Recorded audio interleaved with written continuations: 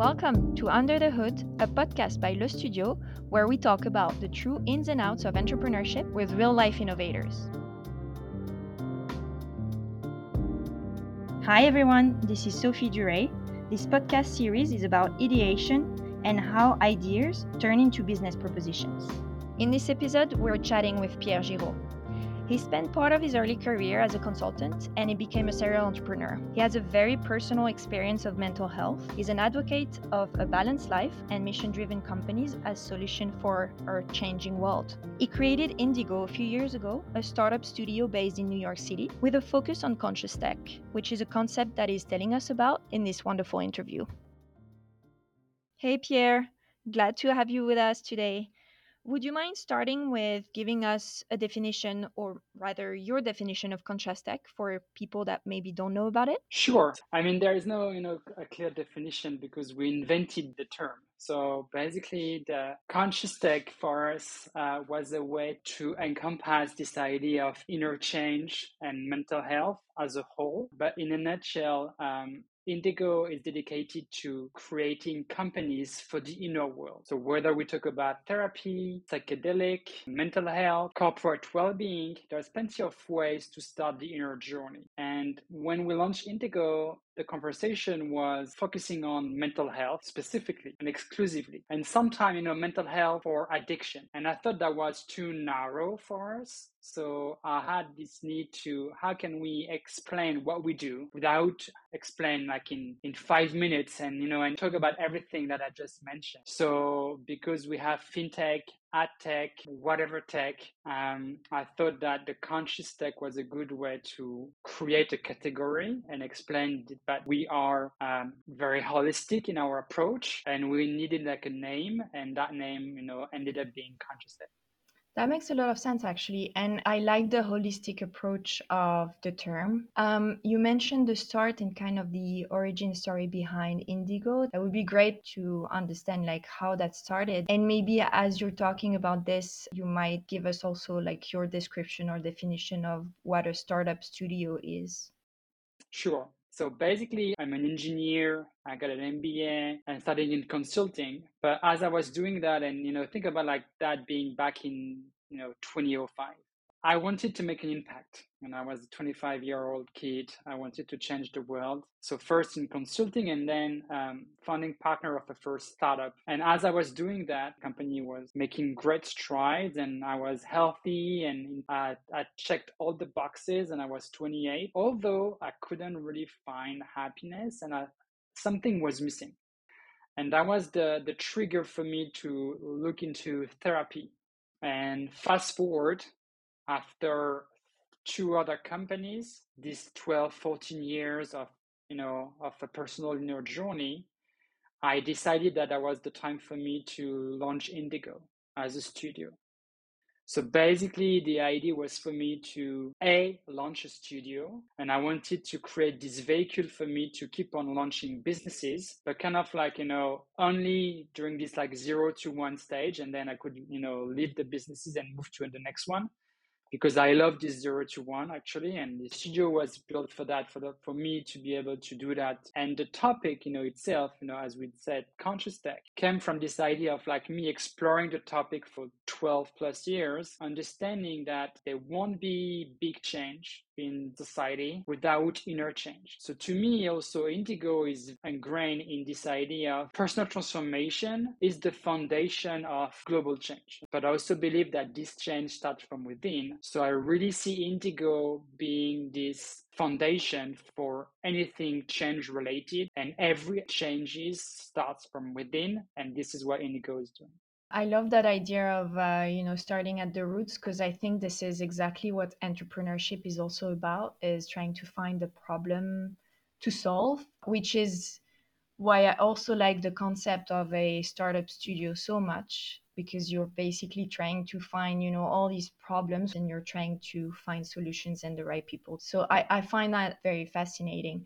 And the fact that it's also around conscious tech, as you said, makes it even more interesting. So how does that look like for Indigo right now? How does it work? Basically, a studio is de-risked ideas, people and investment. So the first pillar of Indigo is how do we de-risk ideas? Which means that first we have to find a problem to solve, then we have to find ideas that might solve the problem, and then we have to vet and screen all of these ideas and keep the most robust one, the one that is making the most sense. And once we have a de-risk business idea, then we can pitch founders, we can pitch people to become CEOs and take over these business ideas to launch the business together. And Indigo is supporting that as well.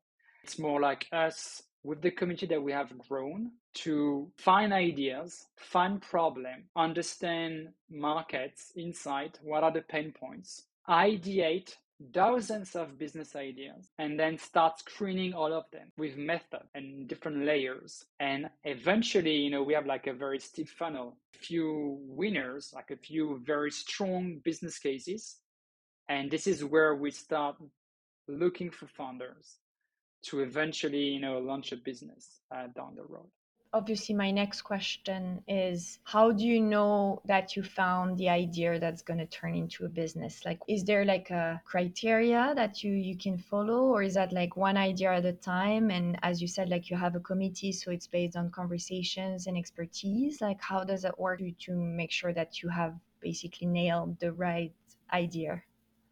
We're basically looking for red flags. So when I speak to our chief venture architect about ideas, I'm telling him, let's just look for a red flag. And if we cannot get a red flag, that means that eventually this is a good business idea. So it's more like us killing, ideas one after the other because we have found a red flag, and only the one that remain, after this different, vetting process, only these ones eventually, are strong enough. We're not sure, but at least they went through this detailed process to check every data point. And if they went through that without a red flag, that means that there's something to be done, at least in this area. And then you have to match the idea that has gone through that vetting process to the right founder, I guess, or as you mentioned, like CEO and the executive team. So how does that work? Because it's also, it can be very challenging to find the right people. One can think that we need to have the person at the beginning that has the vision to really own the business. And in fact, you have to focus on the problem to solve. And the idea can change a few times. So, and the reason why people sometimes are not able to pivot because ego is involved. And because, there was like there's ideas and they don't want that to be a bad idea. And then they keep on finding data that would somehow prove that they are right and they were like doing the right thing. But if you bring somebody that is not owning at the beginning, that person, is in a position where they really challenge. So they are very smart about the business and they have no ego involved. So basically, I think that make them better founders. And so basically, at the same time, we're risking ideas, we also constantly vet new founders. And only at the end, when we have like vetted founders, we start matching them with ideas. And then comes this the need of, okay, do they have the right skills to really own and really be relevant? And that's where, the end matching happens. Interesting. And then once you like basically have this match happen, then you have to provide them with some resources. So you mentioned obviously like there's going to be financial resources, but the beauty of the studio is that you also have other type of support. So what does that look like for Indigo?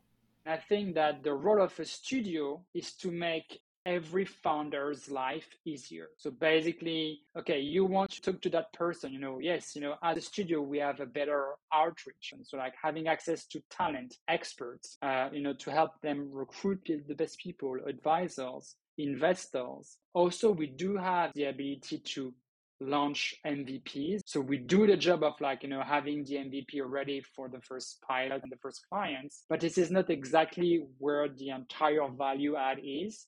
I think the value add is access, giving them access they would never have without us. I like this idea of the studio making the life of founders easier. That's one thing that at least we had experience with, and I'm sure you have as well, because you're also a serial entrepreneur yourself. But starting a company, I think the most difficult thing is, as you mentioned, like the access to resources. And it doesn't have to be only money, it's everything that comes with it. So expertise, skills, brain power, but also even the tools. Like most of the time, the questions that we have from entrepreneurs is, what are you using for this part of the marketing? Or like, if I want to do this in terms of UX, like what tool is the best? And even just this is actually sometimes a more valuable support than just providing money, which is obviously important. I love all of this. And I think one thing that I would be interested in maybe discussing quickly is, so you're based in New York and Indigo is based in New York, and you have experience working in the US space, but coming from a different country and specifically working in conscious tech, like, do you see that there is a difference in culture? Do you find that there's a taboo around like conscious tech here in the US, or is it less like more open? Is it different from Europe? I think this is more open, for sure. Even though it's very niche, this is like a very new market, the new industry. It's like this is the beginning of this conversation, and I don't see that conversation to fade away. Specifically Western countries, the more we're going to address this question about happiness and meaning, and the more challenge with the environment, the more we're gonna also have to think about like what is happiness, what is contribution to this ecosystem. So I think the beginning, this is still very niche, but still, this is this is gonna grow, sure. But I also feel that they're a bit ahead of Europe. That, for instance, psychedelic. This conversation could never happen in France at the moment. It does in the US. So yeah, I think that this is the great place to talk about consciousness, even though Europe is very ahead of the curve when it comes to impact on the environment. So there is something interesting, in the middle. Yeah, I would say that that's pretty close to my experience as well. And I think I would agree with the consciousness is more of an American thing, maybe. But then when it comes to actually executing around impact and creating the right regulation and providing the right support, then it's more maybe European way of things. Well, this is super interesting. Maybe one last question before I get into our rapid fire questions, actually. Do you want to mention one of the companies that you've been working on at Indigo? That would be interesting to have an example of. So the first company is called Affilio and is a MasterCard to basically help any companies provide employees with health and wellness stipend. It's focusing on health and wellness within the corporate space. Awesome. Very cool. Okay, so let me get into my three key questions. The first one is, as an entrepreneur, as the founder of a startup studio, what would you say is keeping you up at night? What's kind of like the challenges in your mind? So I would say sleep is non-negotiable. I know nothing wakes me up at night because I'm really trying to get good sleep because it's key to a good performance during the day. I would love to be the same.